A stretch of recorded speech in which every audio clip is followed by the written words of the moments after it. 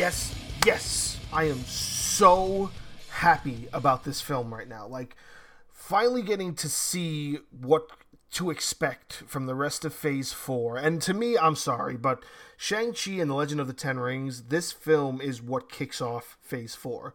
I know they're saying that it's Black Widow, but Black Widow, again, I said it in the Black Widow entry I did for this film, and I've said it numerous times in other films about Marvel stuff.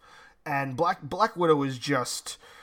It's 10 years too late. You know what I'm saying? Like, we were looking forward to it, we wanted it, but we wanted it post-Endgame. You know what I mean? Like, that's what we deserved. We deserved it post-Endgame.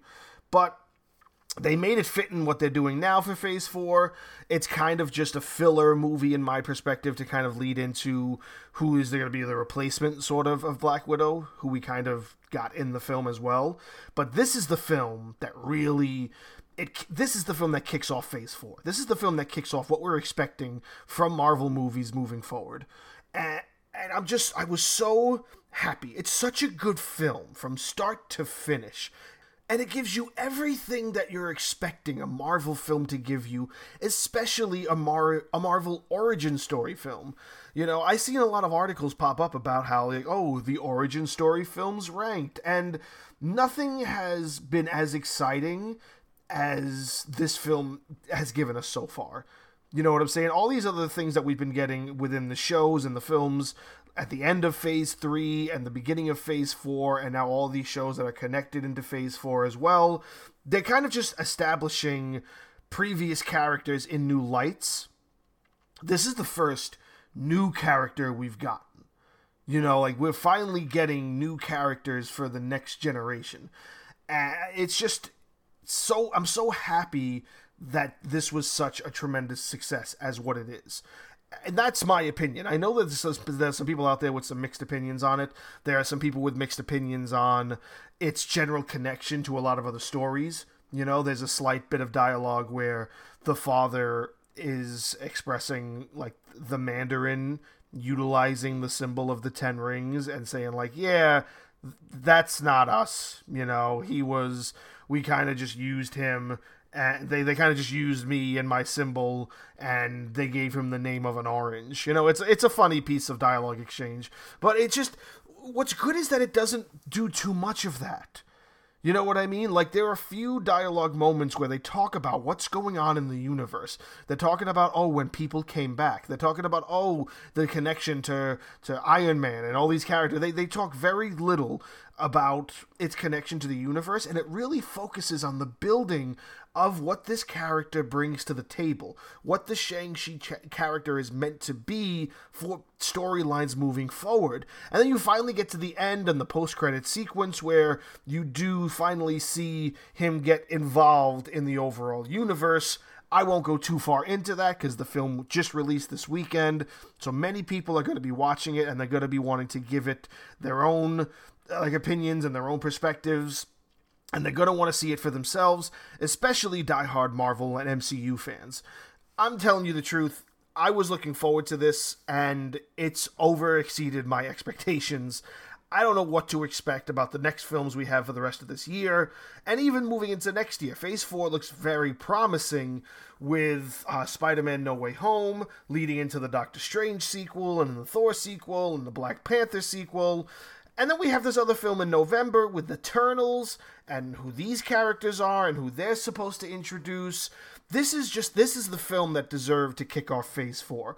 To me, Black Widow should have been what ended Phase 3. That's my opinion. It shouldn't have been Spider-Man. It should have been Black Widow. But with whatever creative decisions they decided to make, they now did it this way. And what's even more messed up is, for those who may not be aware, Scarlett Johansson is in legal battles with Disney and Marvel Studios because they released the Black Widow on both theaters and on the streaming service Disney+. One of the hugest issues with that was Scarlett Johansson had a deal with the studio that she would receive a certain percentage of the box office sales. Well, when they released it on Disney+, most people probably didn't go to see it in theaters. And when they didn't go to see it in theaters, she lost money. and that was probably a big hit for her. So she went to court with them. They've totally cut all ties with her and anything that she's going to be involved in as far as Disney and Marvel Studios is concerned. She's no longer going to be involved in anything Marvel related. So that's a big issue when it comes to her as a character and the role she played in the first 22 films. But you also realize that Shang-Chi wasn't released that way. Shang-Chi is straight in theaters. I don't think you can get this on Disney Plus yet. They probably will soon, but not yet. This is strictly in theaters from what I know, being that it's only been out this weekend. And it's already kind of, I think, met its budget.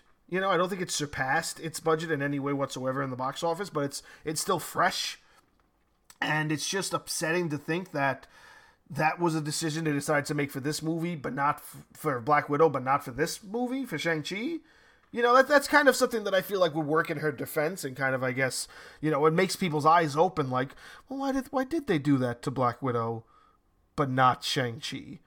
And, I mean, granted, it's, completely different films and completely different, stories and outcomes and production.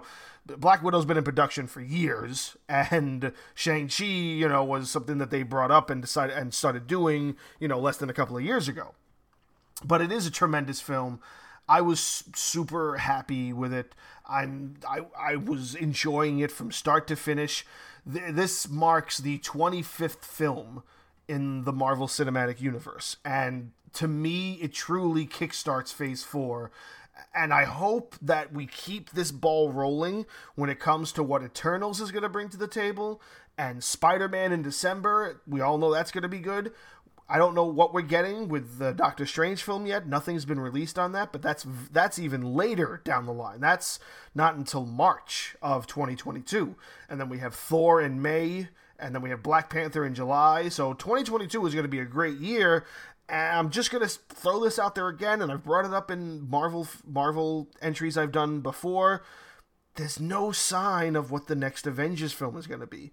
And maybe they're keeping that very, very under wraps, but, I mean, we have to get something soon.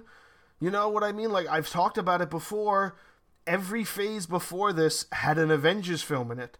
And maybe they're saving it for Phase 6. Maybe they're saving it as an announcement close to the end of Phase 5 or 6. I don't know. I don't know. All I do know is that this is probably the longest of the phases so far. This phase has... Each phase, I think, had anywhere from 6 to 7 films leading up into... Yeah, the Avengers would have been the 6th film or the 7th film of that series. This has like 10 or 11 films. This is almost a dozen films in Phase 4 without there being an Avengers film. So it was always like 3 or 4 starter films, and then maybe a sequel to those starter films, and then an Avengers film. Then the next phase, more films to kind of create more characters, and then an Avengers film. And there's no Avengers film in sight.